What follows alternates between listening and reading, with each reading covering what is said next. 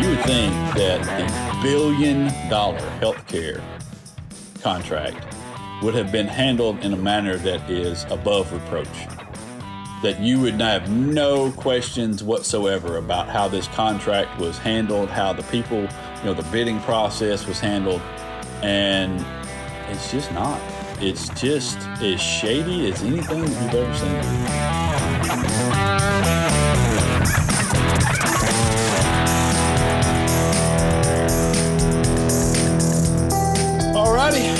Welcome in. Alabama Politics This Week. Josh Moon and David Person. We've been discussing our grit intake so far, and I've disappointed David extremely. I'm profoundly not really disappointed, but I am a little shocked. You didn't strike me as a sugar and grits kind of person. I just didn't see that coming. They're terrible. They are objectively awful. It's an awful food that has zero flavor whatsoever.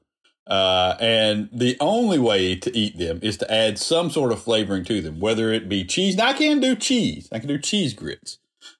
Cheese grits and some shrimp. I can do that. But if you just hand me a plate of grits, the only way for me to ingest those grits is to put some butter and some sugar on them. And that's all there is to it. Well, as I'm a live and let live kind of guy. So, they're your taste buds, man. Do whatever you need to do for your taste buds. I was going to tell you, man, that there are all sorts of things you cannot say to people. All right. And all sorts of respect that you have to have towards people and their choices in life and how they decide to live. The way you eat your grits is apparently not one of them, because I put that shit on Twitter one time and people are still attacking me. Hey, people call me sugar grits to this day. Oh, that's hilarious. Yeah. Oh, sugar grits. Oh, sugar grits. Oh, sugar grits. That's funny. Yeah. That's funny. That's hilarious. Yeah. That's hilarious. That's how we live sometimes. But this all started because they got to look at my coffee, and I also add a lot of creamer to my coffee. And I make no apologies for any of these things. Okay, right, this is how I like it. Live how you like. Okay, true. If you're not hurting anybody else, live right. how you like, man. If you like a lot of creamer in your coffee, drink that shit, and don't worry about what anybody else thinks about it. Yeah, and I'm actually with you on the creamer and the coffee thing. I just, but yeah, man, live your life, man. Life is too short. All right, so listen, big topic. How'd y'all do? How did Finding Tamika? How did Finding Tamika do at the big awards? Finding Tamika won. I told you y'all gonna win. Yeah. I told you y'all were gonna win. Well, I was saying to Rebecca Howard and her husband Desmond Howard, who's ESPN college analyst and NFL Hall of Famer. I was saying to them when we met earlier in the day, I said, "Do you think something is going on? Do you think Erica and Ben know something we don't know?" Because there was this, as I just kept thinking about how there was such a push for us to be there. They never would, they only just said, "We really, really, really would like for you to be there." And there was such a push that I thought, but they never said anything. So I thought, well, maybe they don't actually know. Turned out they knew. They knew. They knew. Yeah. They knew. So they told Erica? Yeah, they told Erica. Man, and the stars, they get all the preferential treatment, don't they? I mean, ain't that? I wish we had her on, man. It's like you give her some shit about this. This is stars getting special treatment. Right. Yeah, they told Erica, and so Rebecca and I didn't know. I don't think James knew either. So, but yeah, it was great, man. We were blessed to be winners along with CBS News, 60 Minutes won. There was a news station in Nashville that won, one in Louisiana. PBS NewsHour won. There were about, altogether, I think there were roughly 20 winners, maybe 25. Yeah, about 20 winners out of about 600, I think it was 600 entries. That is that's awesome, man. It's a great podcast. It really is. I mean, I listen to a lot of podcasts and a lot of podcasts like that. I listen that's my kind of wheelhouse, or the mystery serial podcast where you kind of go through, you've got a step by step kind of thing that you're going through. And, not that y'all's was a typical kind of serial thing. There was a lot more to unpack with Finding Tamika, but, Right. it's, it's still, I listen to a lot of those, and there are that, it when you start listening to the first episode, whether or not it's one of the elite podcasts or not. And I knew from the minute I started listening to that it was a fantastic podcast. It really was. Y'all did great work. Really. Wow, man. Thank you, brother. Congrats on that. It's deserved. Let me ask you this, in all the placement, did anybody mention us at all? No. I'm sorry. Nobody mentioned our podcast. Listen, we were 601. We were 601. Nobody mentioned our podcast, unfortunately. Maybe that's coming up, at a future. It's got to be. When they put in their weekly state politics podcast category. Yeah, we're there. Okay. We're there. I think we're locked. We're locked when they do that. We're locked. Yeah, no doubt. All right. For more of your award-winning podcast, let's go. You start with prison contract. Yeah, I don't know if you the prison healthcare contract. I wrote a story about this week. Absolutely. Several others did as well. As we were recording last week, Representative Chris England, who was a guest. Was he a guest last week, or was that the week before? I thought it was the week before. Might have been the week before. But he was. They were at the contract review committee, where he is on that committee. And that, if you're unfamiliar, as most people are, with the contract review committee, every contract that is entered into in the state of Alabama by the government, by the state government agencies, Attorney General's office, Board of Education, all of these people, whenever they enter into a services contract, whether it be for legal services or other services, they have to present this contract to the contract review committee of the legislature. It's not necessarily for approval. It's basically just for inspection and ridicule.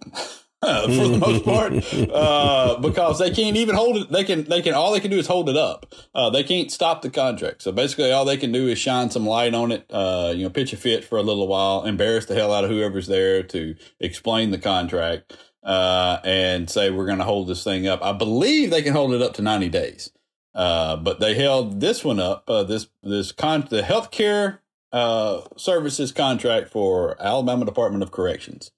They held this one up for 45 days before it can go to the governor's office to be signed. It is for $1.06 billion.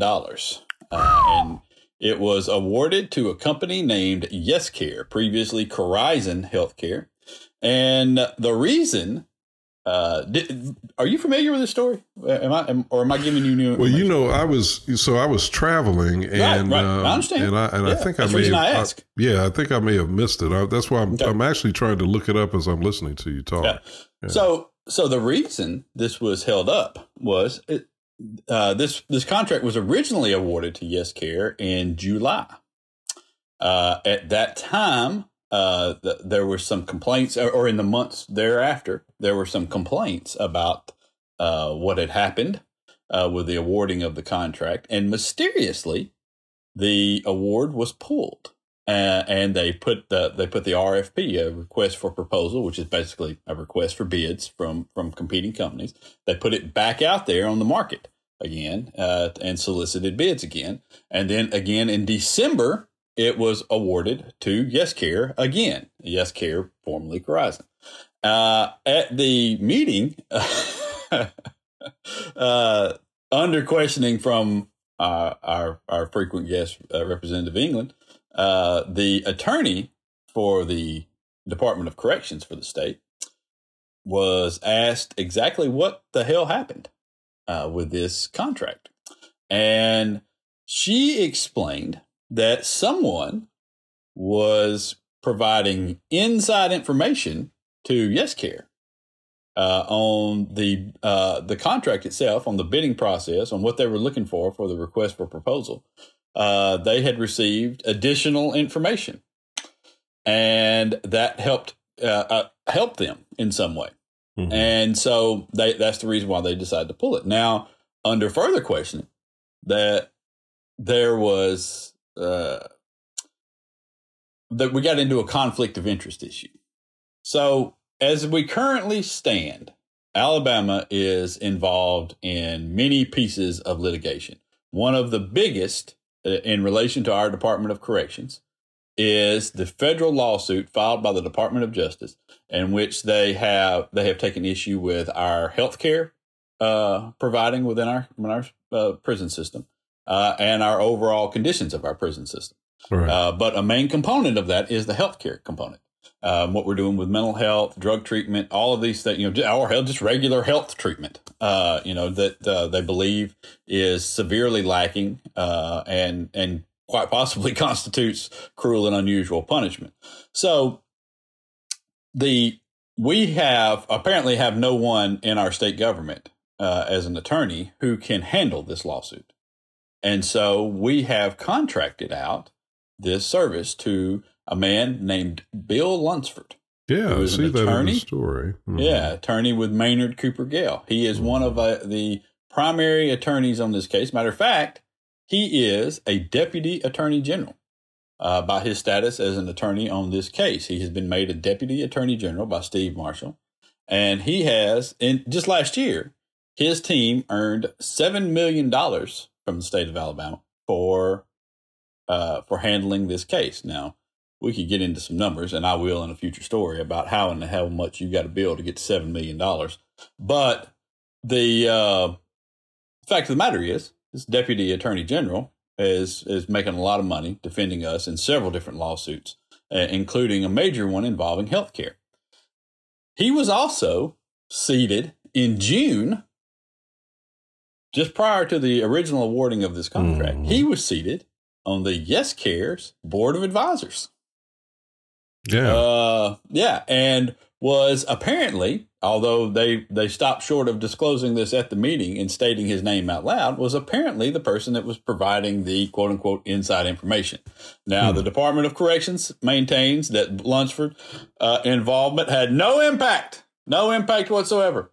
None. Did not matter. But they also noted during the meeting that when they pulled the original contract agreement with YesCare and then put the RFP back out there, and when they put the RFP back out there, they included all of the information, including that extra information that YesCare had received, which helped them win the contract. So obviously someone had provided them with some sort of information that was deemed advantageous enough that they did this. Now, as Chris England points out, you went ahead and awarded it to them anyway. What Yeah. What? Yeah. I as I was listening to you and reading the story, Josh, it seemed awfully strange to me that you would have this obvious conflict of interest with this attorney, and yet you press forward with this deal. I mean, that makes no sense. Yeah. And it seems like it's going to automatically open you up to lawsuits, I would assume, from, at the very least, companies that are trying to compete for the same business. Yeah. If not even some consumers and voters, because again, this seems like just an inside deal. How is this? It puzzles me. This is so sloppy. It's not very suave. It's not very savvy. It's just sloppy. Yeah. Yeah. It's, There's a lot of times I think in our state government where situations like this come along and you look at it and you think, oh my God, who thought that was okay? And you're ultimately, I'm usually left with the idea that the reason those things occur is because people get so accustomed to no one paying attention to them that they just think, we'll just do it. What difference does it make? We'll just do it.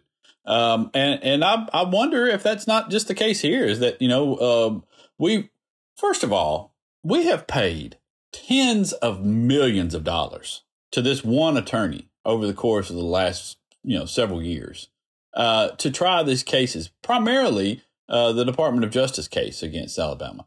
And we're not winning that, Mm-hmm. And there's no excuse for us to still maintain an adversarial relationship with the Department of Justice over this after those initial reports came out. This was a Trump DOJ, by the way. So this was not the libs and Biden coming in telling you how you needed to live. This was the Trump Department of Justice coming in and saying, Jesus Christ, guys, what is going on with your prisons here? And that report came out. There's nobody who thinks that we're going to wind up on the good side of this. Yet, for some reason, we've maintained this adversarial, resistant relationship with the Department of Justice instead of entering into a consent decree with them. And I don't understand how anybody's okay with it. And you make a really good point too when you raise the issue of partisanship, because you're right. This is not this was under the Trump administration. And then if you back it out and you go back, I'd say at least 20 years or more, we've been having problems with the prisons. It's been over different, it's been during different administrations, the Justice Department has had concerns that Alabama prisons have been under scrutiny. This is not a partisan issue. This is a do right or do wrong issue. And we have consistently decided to do wrong. And I think it goes back to the thing that you and I both have written about and talked about on this podcast, which is there is a streak of cruel, punitive kind of, I'll say, there's a streak of cruelty and punitiveness that seems to inform so much of what we do in this state. And it goes, and I would argue as an African American, that it goes all the way back to the unresolved issues of this state that first really culminated with the 1901 Constitution, and then began to manifest itself through various other activities, including Jim Crow. And I know Alabama wasn't the only one that was, a Jim Crow state, but Jim Crow and the Klan and a lot of the other things that we saw happen, lynchings and all of these other things. I think all of this is on the same continuum. That's what I think. Yeah. Oh, I don't disagree with you at all. There's only one way that you can treat other humans in the way that we treat the incarcerated individuals that we have in this state, and that's if you simply do not care about them. And that's the indifference of the average Alabamian.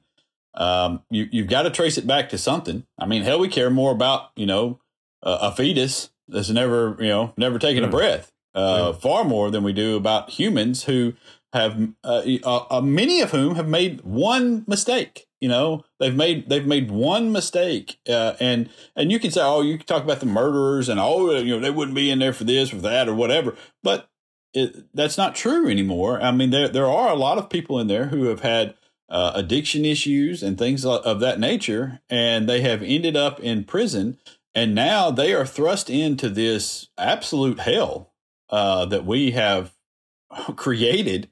And here's the other thing about it is we're still overpopulated. We're still packing people into the prisons.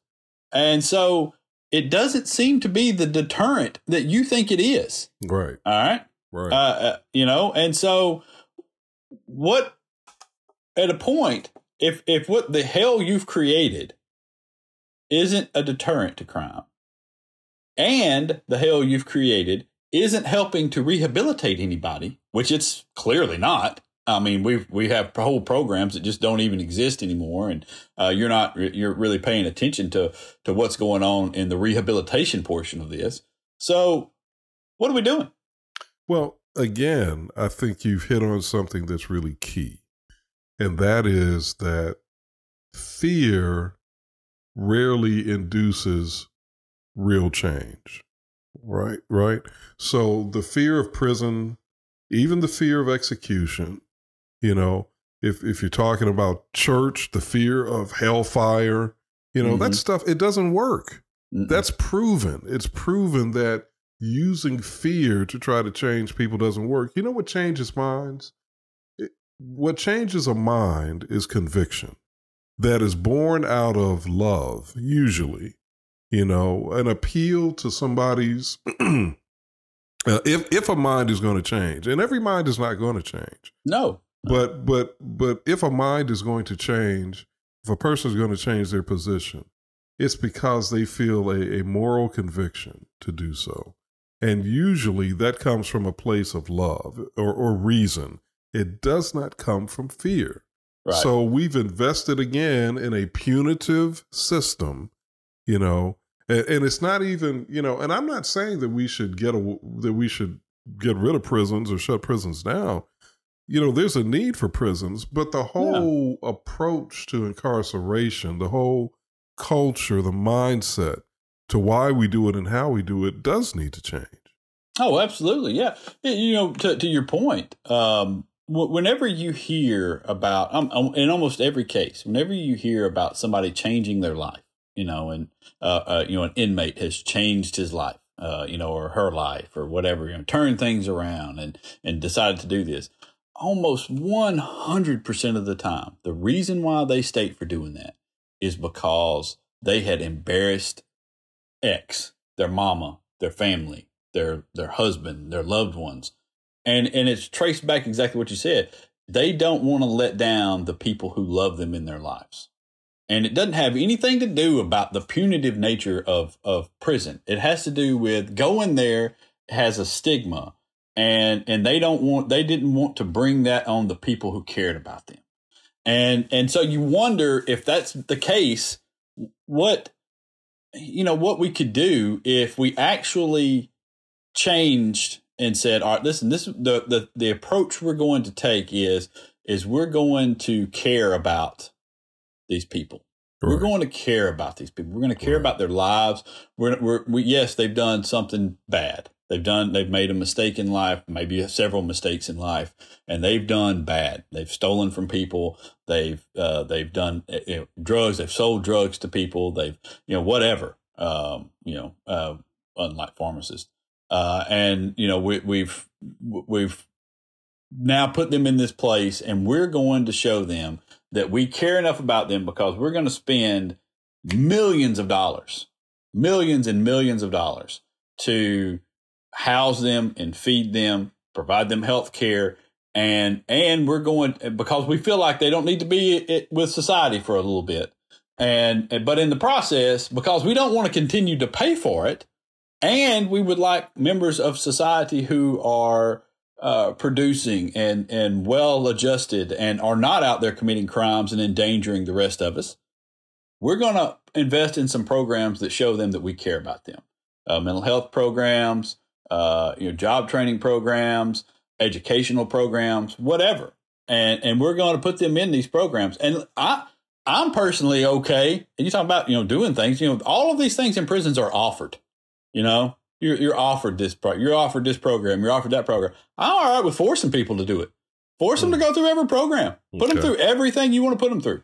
And unless they've proven, if they don't have a high school diploma, they've got to go through a GED program. If they do, they don't. Whatever. They can start college courses. Yeah. And because I know that there are some colleges in this state that would work with them. I know there's some colleges in this state that do work with them. Yeah. But it just, You know what I'm saying? Why? Yeah, no, I like it actually, and I had to ponder that for a minute when you said force them, but I actually like that idea, and the reason I like it is because we know it will yield benefits. Mm-hmm. Now, granted, we understand, forcing people doesn't always yield the desired result. Sure. But just like with children who we force to go to school, I mean, we force them. Parents force them. Society forces them. Forced one this morning. That's right. Yeah. You forced one this morning. So we force them to go to school.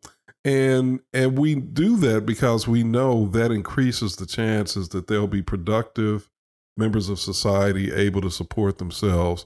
Well, why not? Why not make it a condition of incarceration that you have to get at least a baseline? Let's say if you don't have a GED, which many don't, many don't have high school or don't have GEDs, or then you've got to get a GED. That ought to just be like an automatic. You're not leaving this prison without a GED. And then if you want to go to college, and maybe GED and a trade. Let's say GED and a trade. You got to leave with a GED and a trade. We're not going to force you to get a bachelor's degree or a master's or whatever, or a law degree or whatever. But you are absolutely going to leave this prison with those two things. And then what you decide to do after that is up to you. Yeah, I agree completely. I mean, I just but also give them an opportunity to get better. You know what I mean? Fix whatever. People don't grow up as little kids. You're not going to find a little kid that grew up said, "I want to be a drug dealer," or I want to rob people for a living. Nobody grows up thinking that. We all from birth, doesn't matter skin color or whatever. That we all say the same stuff about what we want to be when we grow up, and the aspirations are there, and it's never to wind up in prison. And so somewhere along the way, something derailed that. Yeah. Okay. And you got to start at that point and fix the derailing. And listen, you cannot save every person. Not everybody's going to want to do this, and that's fine. And you can't. This is the other thing that drives me insane is this idea of this guy got out on good time and he did some other bad stuff after he got out, so now we need to kill good time laws.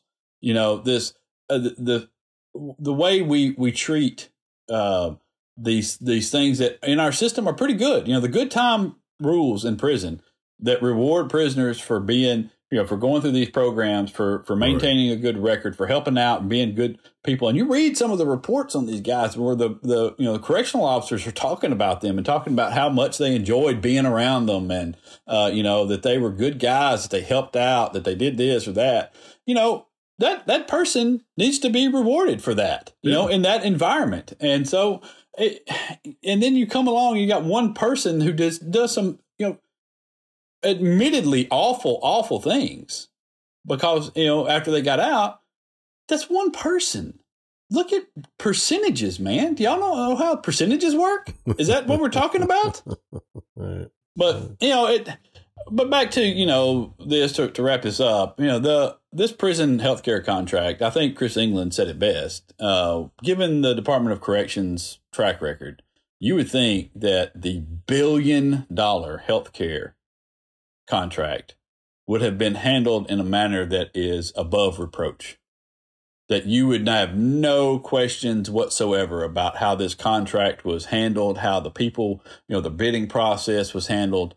And it's just not. It's just as shady as anything that you've ever seen. So as we're wrapping up this segment, let me ask you then, I think, the question that really goes to the elephant in the room.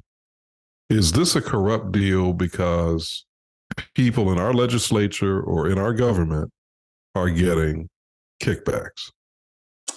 I can't say that for certain, and so if I can't say it for certain, I can't say it at all. But do you feel like but does it seem like a possible scenario. I feel like some people are certainly benefiting along the way somewhere from this continuing. There's no way, there's nobody in their right mind who would look at what we've been doing with this Department of Justice lawsuit and think that we're headed down the right path. And yet we continue to pay. I mean, this man, the man's rate is $195 an hour, all right, for handling this. If you're talking about his name being on bills for over $7 million last year, do you know how many hours you got to bill to get to that at $195 an hour? I've done the math, so I won't make math on the spot. It's 36,000. How much? 36,000 hours.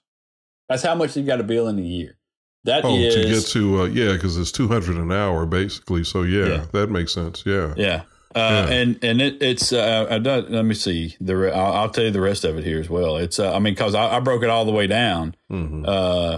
You would need working at 40 hours a week, which I know many attorneys work more than 40 hours a week. You would need 17 attorneys working 40 hours a week every week for a full year. Mm-hmm. So, or if let's say you worked it at 60 hours, you would need 12. You need 12 attorneys. Mm-hmm.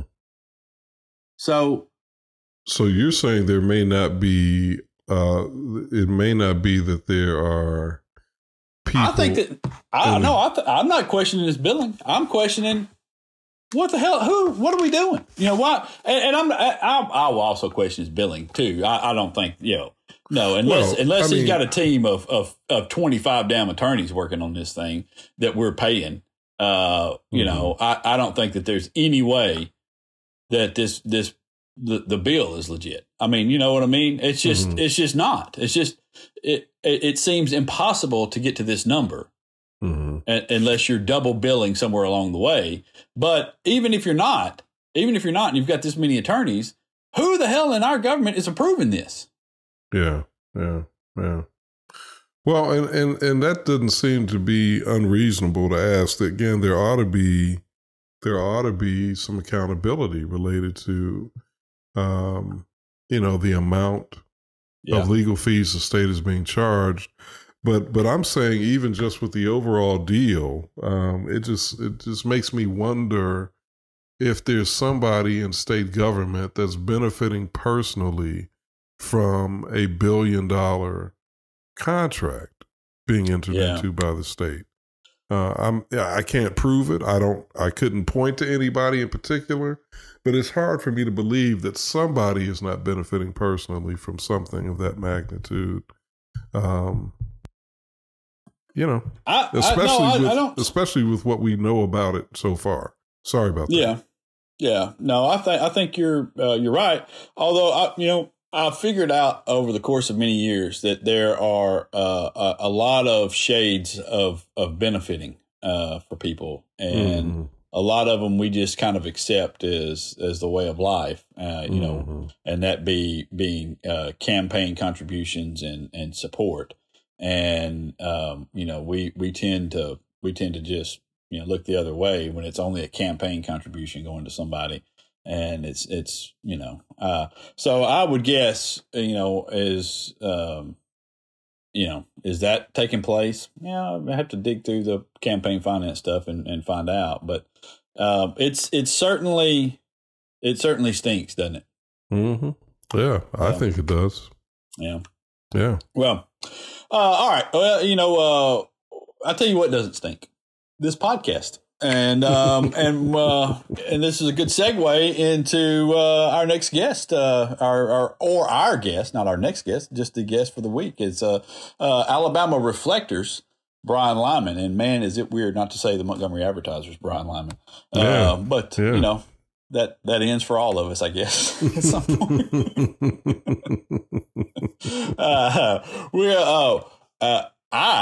Because David's bailing on me, only working a half day today. Well, he's, I'm sorry, 2/3 of a day today. He's working 2/3 of a day today. Thank you. But I will. I'll talk to Brian Lyman when we come back here in just a minute. Tell him I said hey. I'll do it for you.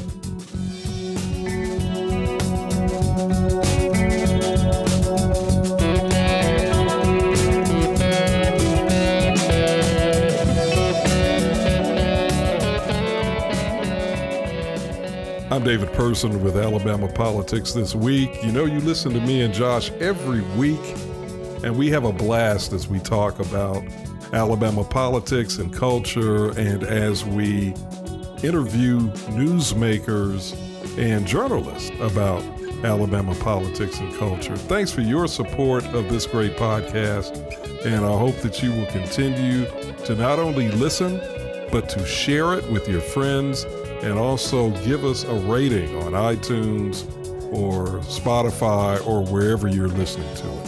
Thanks a lot. Welcome back, Alabama Politics This Week. Josh Moon and nobody, because David left me, and we all knew it would happen eventually. Dave, as we mentioned before, David's off, but I am happy to be joined now by, and I said this before you came on, it is so strange not to say the Montgomery Advertiser's Brian Lyman, but it is at the Alabama Reflector's Brian Lyman, correct? Yeah, that's correct. I'm glad to be back here. Yeah, well, good, man. All right, so we've started a new site. I guess the easiest way, since you're in charge there, is to explain to everybody what the Alabama Reflector is, what you're hoping to do, where you're going, what great things are coming. So, yeah, absolutely. So Alabama Reflector is part of States Newsroom, which is a nonprofit that operates a bunch of different state capitol bureaus around the nation. We were the 32nd bureau to open up under them. I believe the 33rd is about to open up in Rhode Island.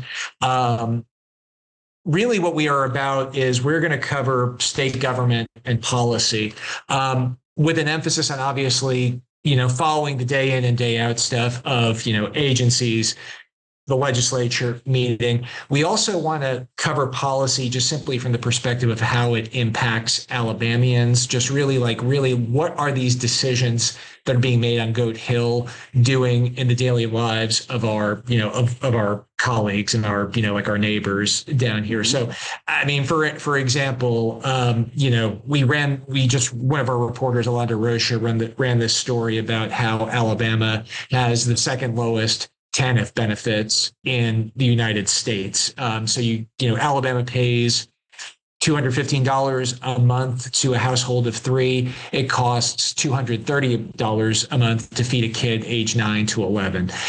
We're those are the kind of things that we're looking for. We're really trying to say, okay, so we've made these decisions in Montgomery. Now, how are they rippling out to the rest of the state? And that's really, that's the summary of our mission right now. All right. So, as somebody who is at a smaller government-focused news organization, and so we both know pretty well the trials and problems. But it's interesting to me that y'all have the nonprofit aspect of this, and so I guess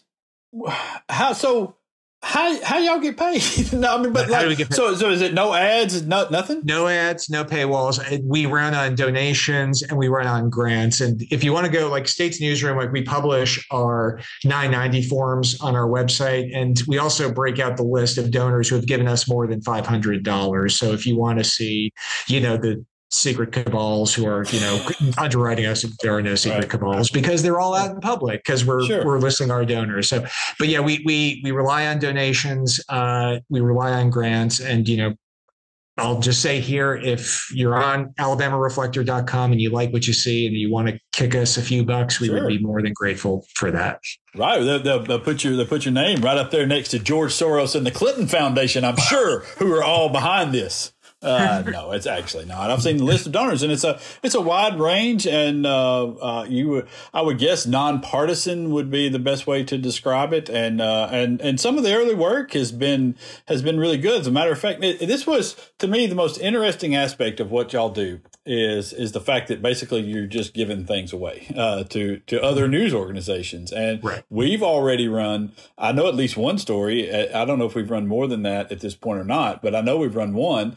And so how does that work, and what's the gain from that? So the whole idea behind States Newsroom is to improve coverage of state houses, because I mean, you and I unfortunately are older now, but we can remember Speak a for time. yourself. I have not aged. Yeah, the arrow of time sadly points one way for me. So we've all seen the number of reporters in state houses decline over time, and that's increased the burden on the people who are there, to cover what they need to cover. So the whole idea of State's Newsroom is that we have this nonprofit, we'll create a newsroom in these places, hire an editor, 3 reporters, like some states have more than that. But we'll hire all these reporters and they'll take on like some of these duties. So, for example, we have reporters covering criminal justice, we have reporters covering healthcare, and we have reporters covering education. And that's not to say that the reporters who are already here can't do that. But what we do is we just simply focus intensely on those areas. So the story, for instance, that you ran on ectopic pregnancies that was done by our healthcare reporter, he was listening into the State Board of Pharmacy in Birmingham, and just happened to hear that come up, which is great.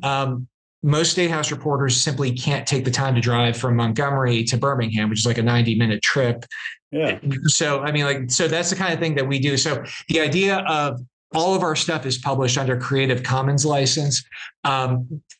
Major media outlets in Alabama can run them with ads so long as they don't put them behind a paywall. But on our website, there'll never be a paywall, there'll never be ads. And really the whole purpose of it is to improve coverage of our state house, because in Alabama, with our centralized state government, it's so critical to keep an eye on everything. And really just to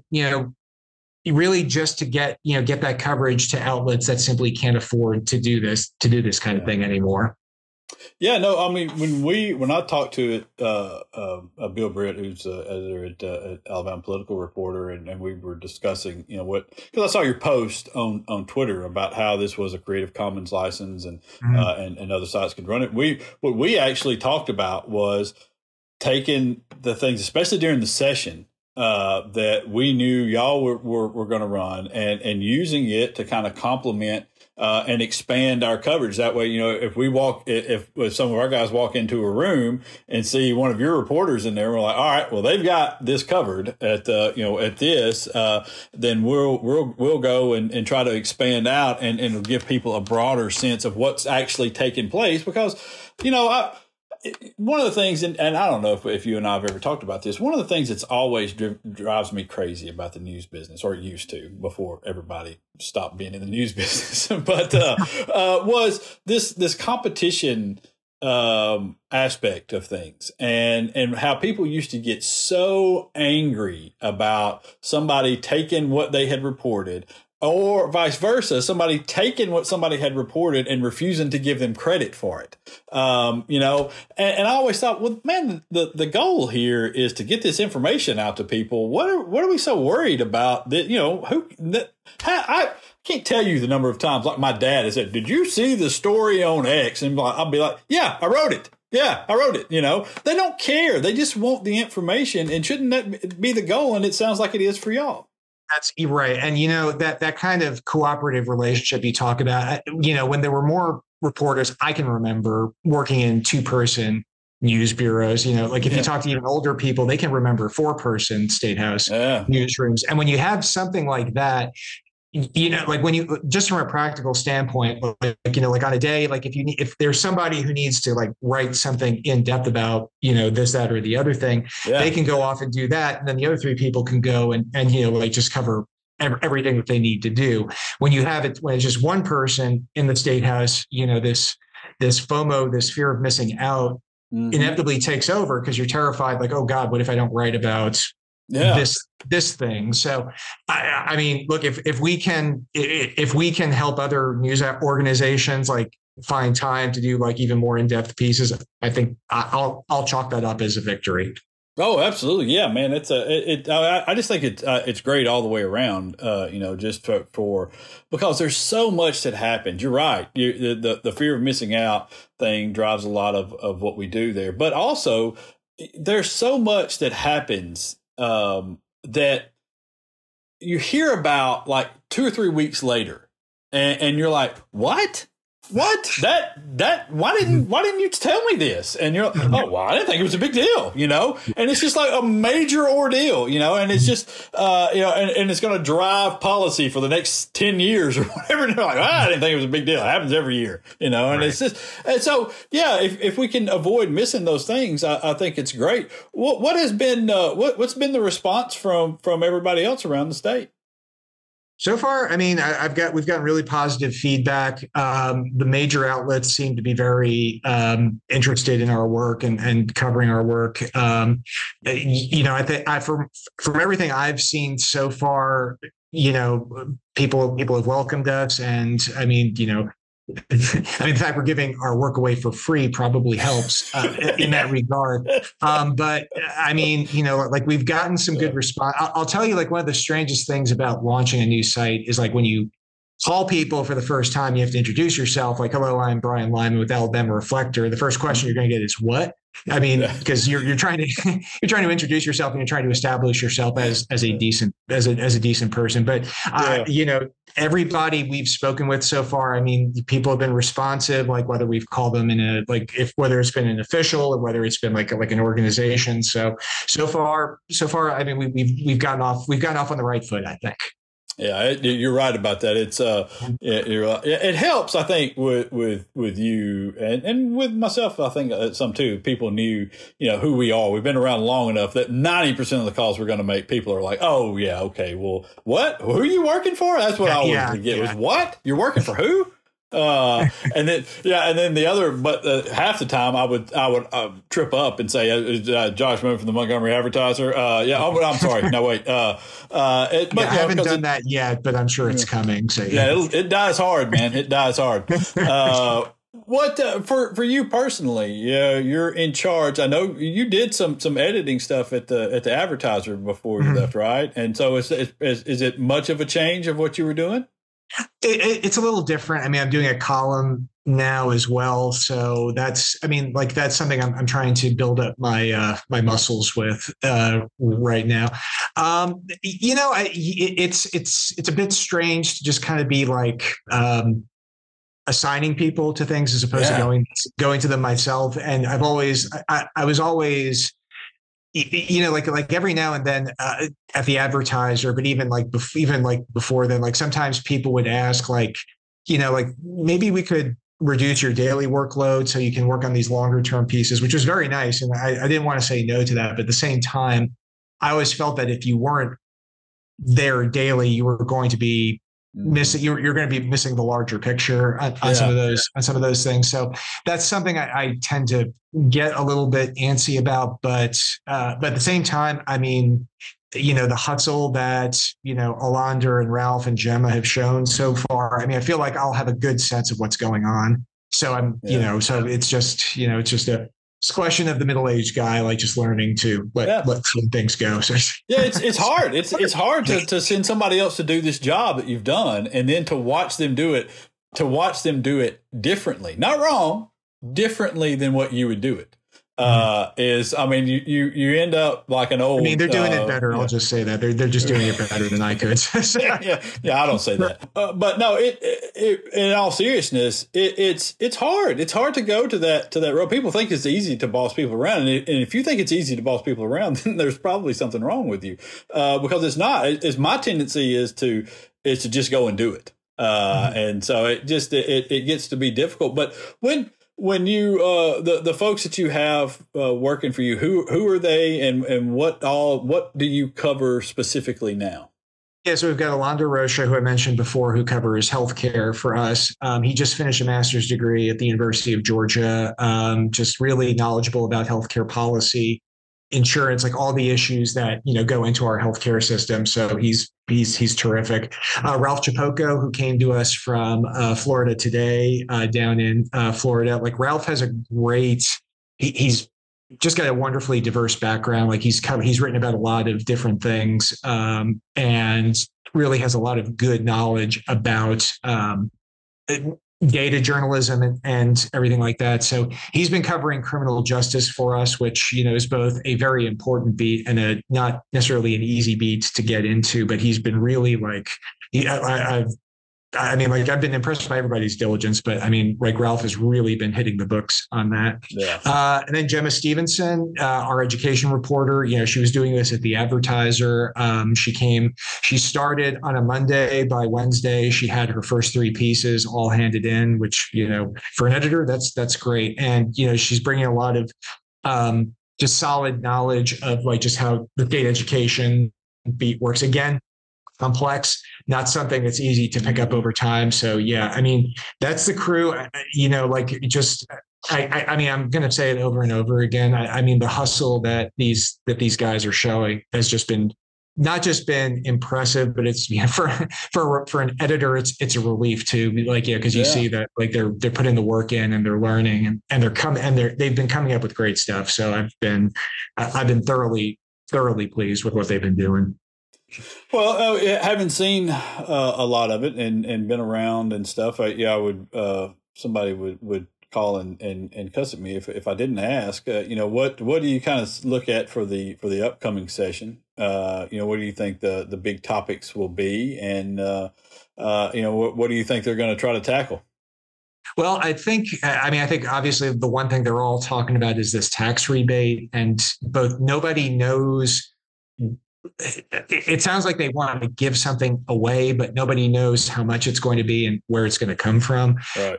Obviously, with Alabama, when you pay a state income tax in Alabama, that all goes to teacher salaries. So any break you give on that is going to be less money for that. So I know Gemma talked to the education chairs last week, and I think they were purposely vague as to what they would support. So that's going to be interesting to watch. Ivy wants to do a charter school.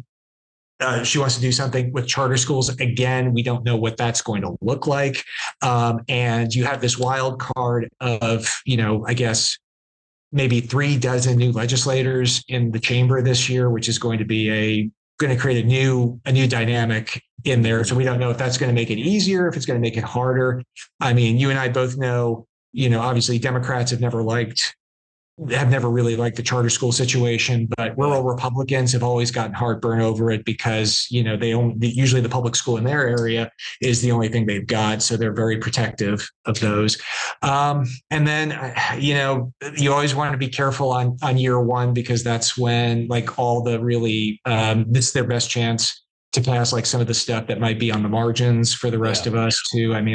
You said, obviously we're going to keep an eye out for things like firearm bills, if they want to go back to this, this the transgender medicine bans, things like that. These are the kinds of things we'll just be keeping an eye out for. So, there seems to be a push from what I have picked up. There seems to be a push for Medicaid expansion in some form or fashion. And, the idea has always been, well, you got to figure out a funding source. Right. And, I know that some have mentioned gambling as a possible fund, whether it's a lottery or the comprehensive bill or what have you, as a funding source for that. And so I wonder, given that it seems relatively quiet on the gambling front for there to have,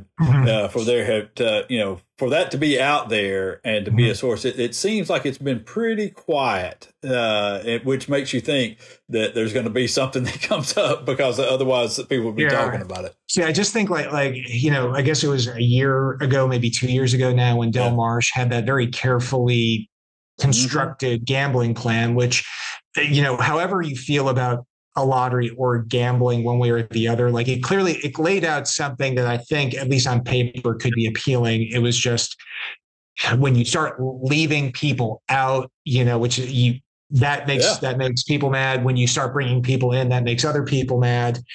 If Alabama was not maybe Utah, but I think Alabama might have been the only, maybe one of the first states to approve medical marijuana before a lottery. That's the kind of thing you look at, but on Medicaid expansion, another thing that we have heard or that we have reported is the talk of this trust fund being set up to deal with Medicaid expansion, because, we have the way our budget works is, Medicaid expansion could be a boon for the state in terms of tax revenues, but most of the tax revenues are going to go into the education trust fund, and then all the expenses are going to be picked up by the general fund. So, I think there's talk about a trust fund to kind of maybe try to bridge the gap between those two those two things. But I mean, Medicaid expansion is a no-brainer, and it's been a no-brainer, I think, for 10 years. So yeah. I guess we'll just see. I have heard expectations rise and fall for that so many times that I'll just see what comes out of that. Yeah. It's kind of the same with gambling. Is that at some point you would expect the folks to wise up and say, listen, we've got to do something different than this idiotic system we've got in place. And it's the same with Medicaid and the healthcare system that we have. You would think that at some point somebody would say enough is enough. We've got to do something with this. But I don't know. It just seems like to me you're going to have to come up with a long-term funding source to appease the people who are resistant to Medicaid expansion. And whether that's gambling or that's something else, I don't know. But I've heard that there's a pretty serious plan in place to expand Medicaid, even if they don't necessarily call it Medicaid expansion. Can't give Obama credit, not in this state. But listen, man, good luck with everything. We appreciate the free stuff. We're as long as y'all keep it free, we're going to keep coming. But no, it is good work. We appreciate that. Again, yes, I'm very satisfied with what my folks are putting out. I was telling somebody the other day, it's just really, it was really strange because you come from a place where you're constantly watching whether people are stealing your work to constantly watching whether people aren't stealing your work. So, that's, but we're thrilled to give it away. So we hope it's a valuable service, and we hope people enjoy what we're doing, because I truly feel like this crew is doing some really great writing, some really great reporting. And I think my fellow Alabamians are going to find it a valuable resource. Yeah, I do too. It is funny. It's I can imagine going from son of a bitch stole my stuff to son of a bitch, he stole our stuff. All right, it's a pretty good transformation. But no, listen, good luck to you, and y'all really go to Alabama Reflector or go to one of the many sites that are running Alabama Reflector stories, and if you're so inclined, donate to help the cause of good information, and you can do so on their website, AlabamaReflector.com. Is it .com? It's a .com. Yeah. Okay. All right. Then go to AlabamaReflector.com and donate and help them out. That is Brian Lyman. Thank you, sir, for spending a little bit of time. Hey, thanks for having me, Josh. Real pleasure. Absolutely. Thank you, man. All right. We're going to slide out of here. When we come back, somehow or another, David's going to rejoin us. We'll back in a few minutes, Alabama Politics this week.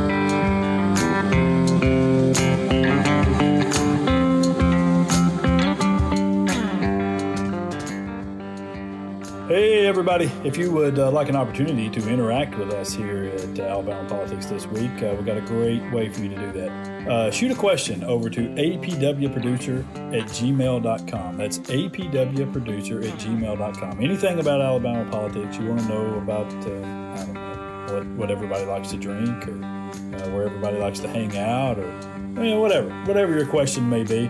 What chances the Democrats might have in the upcoming midterm elections, shoot us a question over at apwproducer@gmail.com. apwproducer@gmail.com. Thanks.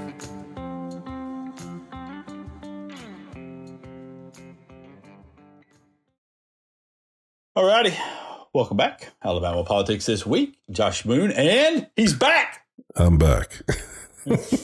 Actually, you never really left the way we recorded. See, we've got some editing processes that take place here, and I don't know how any of them work, but we could take the interview at any point, and then the producer person just puts it in there for us. Works that magic. Yeah. So listen, while we were gone, he did it. So, Thanks to Brian. He's always great, and y'all should check him out at Alabama Reflector. And we've already have run some of his stuff, as I mentioned during the interview. We run some of his stuff at Alabama Political Reporter, and so it's a interesting concept that they have, and we plan on using it to help our coverage overall of state politics. And so anytime y'all get more information, I think that's always a good thing. Yeah. Speaking of more information, so city councilman, was he currently the president of the city council? No, not currently. No, okay. But Devin Keith is the Huntsville city councilman for District 1, and of course, I guess everybody in the state, if not around the country, knows by now that he's been arrested twice. Now, the allegations are shoplifting at various Walmart stores in Huntsville. Yes. He was arrested initially last week and claimed that he had simply forgotten a pair of $20 headphones in his buggy as he was checking out. I, along with a number of other people, defended him and felt like, and I said, to my credit, I had the disclaimer in there. If what Devin Keith is saying is true, this is wrong. This is about, I believe, an overreaction of the people at Walmart and the Huntsville Police Department. And as it turned out, this was not true, what Devin Keith said. And there is extensive video, apparently, of him. And there is now a police warrant that has been, or a police filing that has that AL.com has obtained that show that Devin Keith is on video. They have evidence of him committing theft 31 different times. And I'm sorry. Yeah. Go ahead. No, go ahead. So let me tell you what I was told Saturday by one of by a North Alabama political insider. This was this past Saturday. This person said to me, "There is more to come, and it is bad." The person said it's so bad they thought that they didn't see how he could survive politically even this term. And so when you look at that, it's hard to imagine how. Now, you also question, like, well, what does that mean in practical terms? So these are misdemeanor charges as far as I understand it. I don't think he can be ousted from the council by the council or the mayor for misdemeanor charges, but he certainly, I think, his constituents can probably, I don't know about the recall either. I need to do some checking on that, whether or not he can be recalled by the constituents, but certainly if he's convicted, and of course he's innocent until proven guilty. Sure, we need to remember that. But if he is convicted, I don't see how he could be effective representing that district. And I'm not in his district. I'm in the district next adjacent to that district. But I don't see how he could be effective. I'll say this: the amount of thefts and the items that were stolen, because they were so petty. They were such petty things. Most of these things, they were just. He was just doing a variety of things to steal small items that he could clearly afford. He could clearly afford almost everything that he stole. I mean, without not just afford it, not like he could afford it without missing the money. You know what I mean? It's like one of those things. You go to the store and you got major purchases and minor purchases. These were minor purchases, okay, for most everybody, including Huntsville City Councilman. And so I'll say the amount of these thefts and what he stole leads you, and I would think leads most people to believe that this is a mental health issue. This is something that he has a problem A compulsion. Yeah, a compulsion. And so, you know, maybe that's a way that we can, you know, that he can save, you know, his career and his good standing or whatever, is, you know, is to say, listen, you know, I have this problem, and I'm going to get help for it. I'm going to take if I can't kick him off the council, I mean, you know, I'm going to take a leave of absence for a period of time or whatever you can do, and get some help for this and get better. But I mean, you know what I'm saying? If he got caught stealing a TV, you know, one time or two times or whatever, I think to most people that would be worse. Now, even though it's far more times now, but you're just talking about, you know, you are talking about a $20 pair of headphones and this other little thing and skip scanning these other items and you know what I mean? It's just, it clearly shows a person who was doing these things almost for the thrill of it. You know, it's almost like a gambler that you keep seeing going back to the tables, even though he shouldn't be. And, right. And it's a thrill sort of a situation. And there's something that's going on, you know, in the head. Yeah. I mean, it does look like that. Though, again, I think, well, I'll just tell you, I've also been told, and I don't have any firsthand knowledge of this at all, but I have been told that he's having some challenges. Oh, is that right? Yeah, I've been told he's having some challenges financially. Again, I don't have any firsthand knowledge of that, but sources have, as we like to say in our business, sources have said. Mm-hmm. So, and that's come from multiple sources. So, are those challenges related to anything? I mean, does he have any sort of other issues or?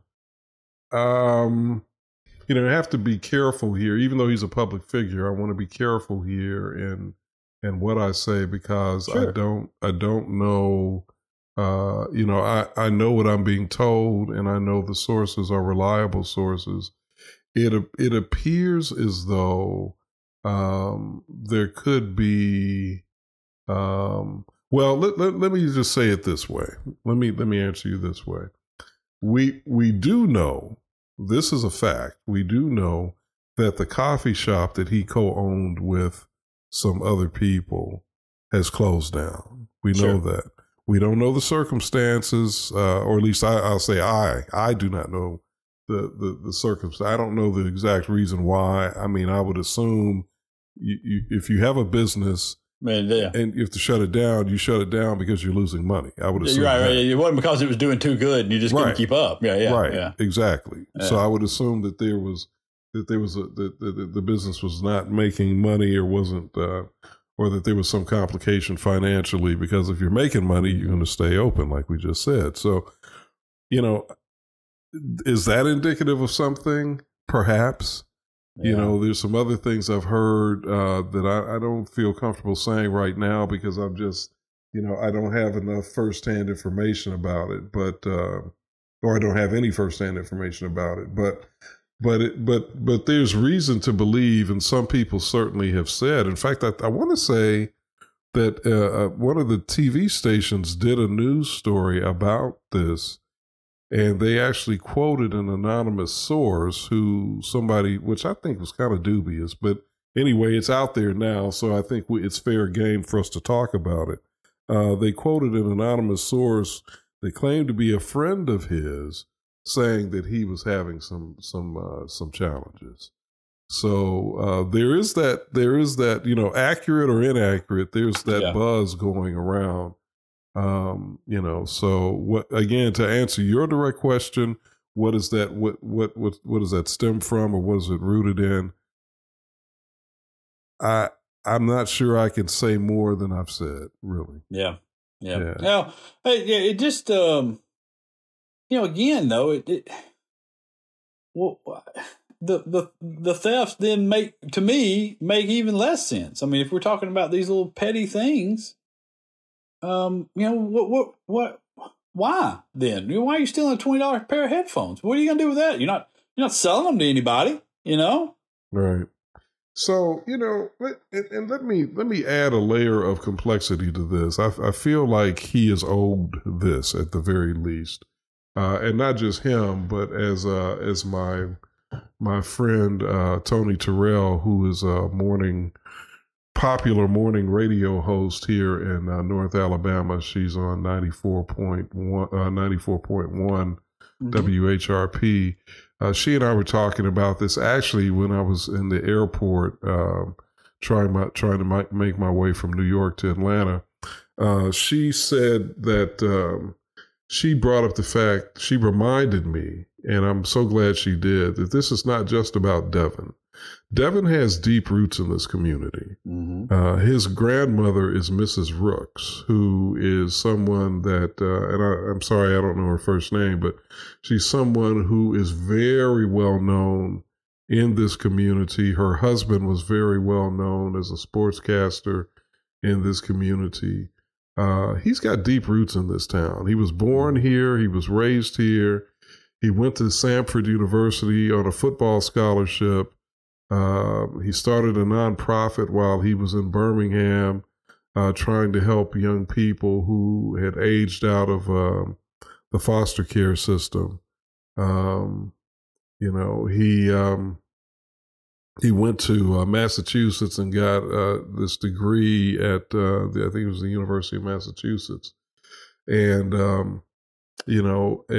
has been a professor, an assistant professor at Alabama A&M. In fact, I think he currently still is. So this is not somebody who's just as some people would like to characterize people, a street punk or a thug or somebody like that. This is a highly educated, very smart, very gifted young man. But clearly, there's something, again, he's innocent until proven guilty, but there appears to be, even with his own, statement that he issued on social media after the first arrest, if you read that, you're thinking, well, there's still something kind of wrong. Something's not quite right.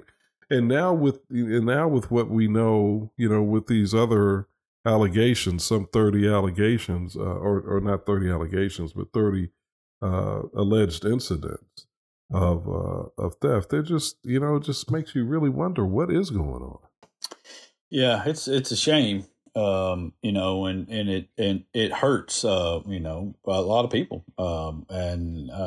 Because there were, you don't want to overstate it. He didn't let down, the entire community or anything like that. That shouldn't be on his shoulders. It's a person, that went out and tried to do good for his community. And a lot of people got behind him and supported him because of the good things that he did and the way that he had led his life. And so, you don't. I hate it when people say after they made a mistake that I let everybody down. I let this person down. I let everybody down. Well, you know what? You didn't. I don't think he let anybody down. He made a mistake, and he maybe let himself down. He has a problem, and he chose the wrong path to handle that problem. And, he should not have done that, quite frankly. And otherwise, what he done up until this point, it was the reason why people were behind him. Mm-hmm. And those are good works. And those are things that you can rely on forever. When people think of him, a lot of people are now going to think of him as this person who stole some stuff, but allegedly. But right. I also think that there are going to be a whole bunch of people who really care about him, who know what he's done and who he's done it for. And I mean that, the number of kids that he likely helped with the foster care nonprofit, mm-hmm. you think many of them really care right now that he stole some stuff? I mean, you know what I'm saying? He didn't let those folks down. He let himself down, and he can get it back. Mm-hmm. And I said, and forgive me, I said foster care. That may not be the right term, but these are children who apparently were in the custody of the state, and I don't know that may include foster care. It may be exclusively foster care. I don't know quite how that works.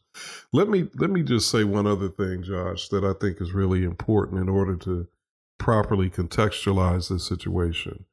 In the Black community, when one of our elected or appointed leaders or high-profile individuals, when one of them falls or faces, allegations like this, it becomes a very personal thing, and you'll see that they're very visceral. You may have noticed on social media with some Black folks, there was a very visceral reaction to this, and it's understandable because so many of our leaders have been under attack through the years. And so much of American society has been structured against the success or to curtail or suppress the success of Black people. And that's been embedded in the law. So this is not, I'm not making wild accusations here.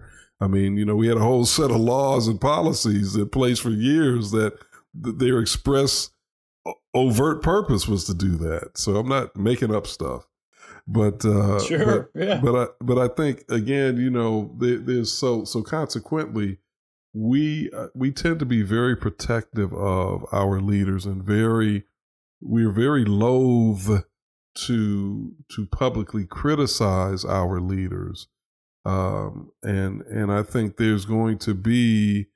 I think there was initially a reticence to do that.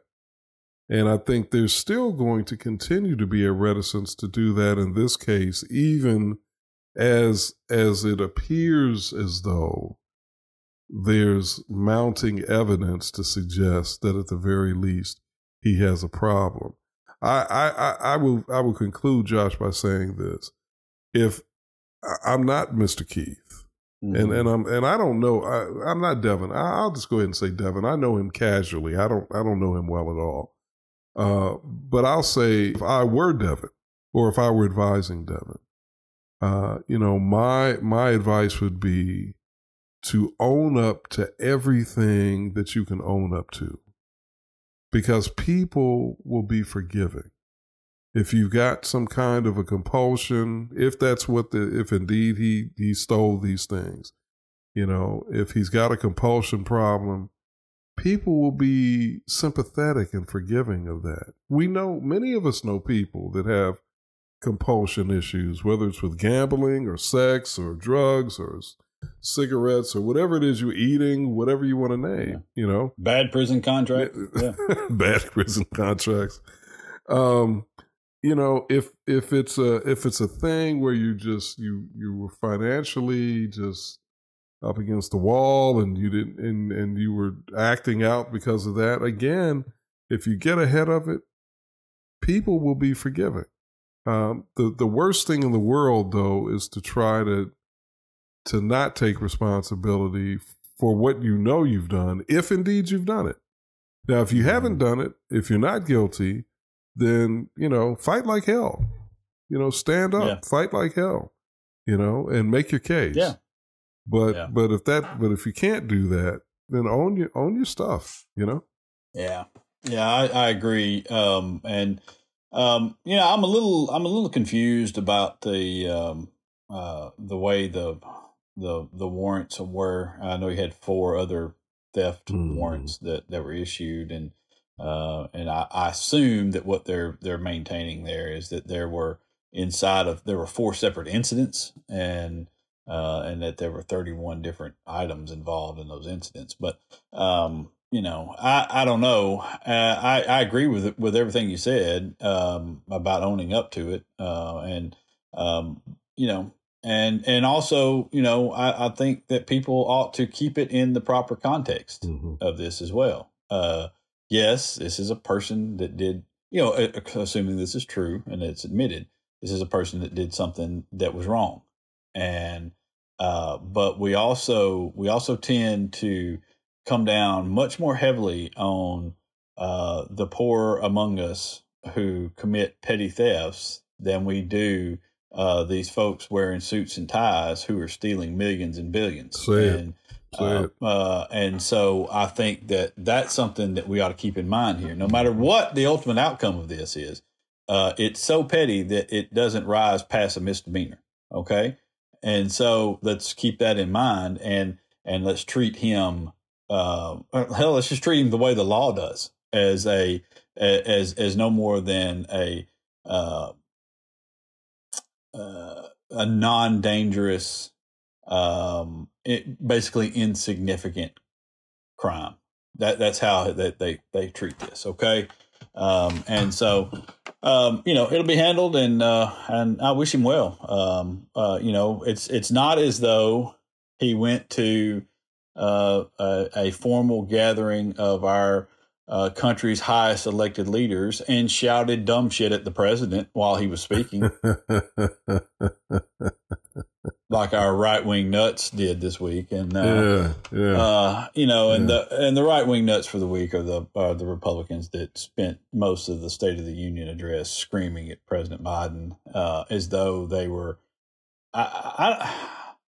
I don't even know. Like they were at a low rent comedy show somewhere, just screaming at the guy on the stage. Or it was the Apollo where the guy used to come and sweep him off the stage. That's what are we doing? I mean, yeah, there's no sense of decorum anymore. That's for sure. This group is, the tone was set for sure by Trump, even though some would argue even the guy, and I can never remember his name, the guy who shouted out, you lied to Obama. Yeah. Was it Wilson? Joe Wilson? Was that his name? Okay. Yeah. I think that's right. That maybe he started the things began to deteriorate with him. But of course, our right-wing nuts, I think, really played into Joe Biden's hand because, as has been pointed out more than once, he was basically able to negotiate the saving of Social Security and Medicaid and Medicare with that speech and the interaction with those people. So, that's right. Yeah, they're so stupid. Yeah. They're so dumb. Yeah. It has to help. And honestly, I was as you were talking, I was sitting there thinking, maybe part of the problem is that Obama and Biden were, a lot smarter than them, and they responded back in ways that I'll never forget when Obama's last State of the Union address. He said something along the lines of, "I have no more elections to compete in," and the Republicans started to applaud, and he responded back with, "It's because I won both of them." It's just great. Yeah. It's just like a softball laying out there for you, and Biden's was as well. He had a couple of good comebacks with them in that speech, and kind of doing it on the fly. I mean, Joe Biden, the guy that they've been telling us for 3 years has got dementia and living in a basement, was essentially, you're right, negotiated on the fly to pull out of the sunsetting deal of Medicaid and Medicare and Social Security, and it's just. But it's still, man, it's just to watch them. And, you got Marge Green up there dressed like Cruella de Vil screaming. What was up with that fur, man? That was kind of wild.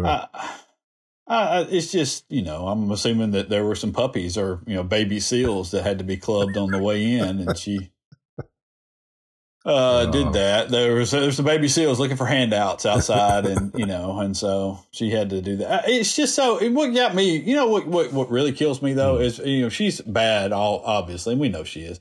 But that dude Mike Lee, sitting up there, and the camera flashed to him when Biden was talking about the sunsetting of Medicare and Social Security, and was talking about some Republicans want to cut into these programs. And he's going, what? What are you talking about? Is Joe, is Joe senile? What? There is video of this dude Yeah. talking about his goal in Congress is to cut Social Security and kill it. Yeah. And just rip it up by the roots and kill it. That's what he says this on video to a room full of supporters. He and Rick Scott both, they're just kind of, it's incredible how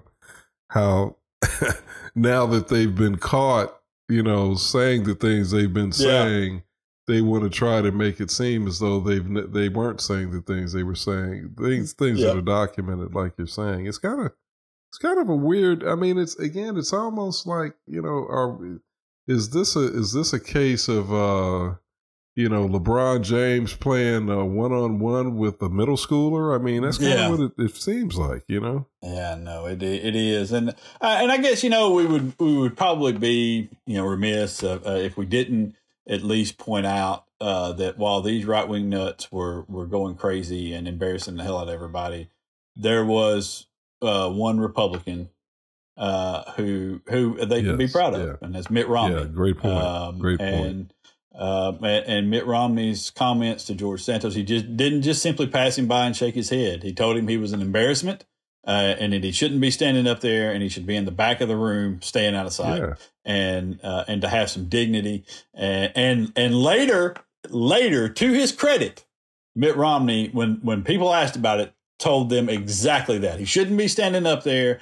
They're going through the process. They should get him out. Mm-hmm. And and that's, man, if there is anything that is a microcosm of today's Republican Party, is it not that? Is it not Mitt Romney saying you know what? There are consequences to doing these things. Yeah. It's like, you didn't just embellish. Embellishing is saying you got an A when you got an A minus. Not that you went to the college that you never went to. I mean, It's just that you're a Jew. Oh no, I'm Jewish. That you're half black. No, I'm not half black. That you're gay. Oh, I'm not gay. That your mother died in 9/11. Yeah, and turns out she died many years later. I mean, what? Yeah. What? It's just bizarre. That guy, it's an embarrassment. And it seems like he's got a problem too. I mean, some kind of a mental issue or something. It's just really bizarre. It really is. It really is. And it really puts, stealing some items from Walmart, allegedly, in context, doesn't it? Yeah. And so, listen, I think that this is, we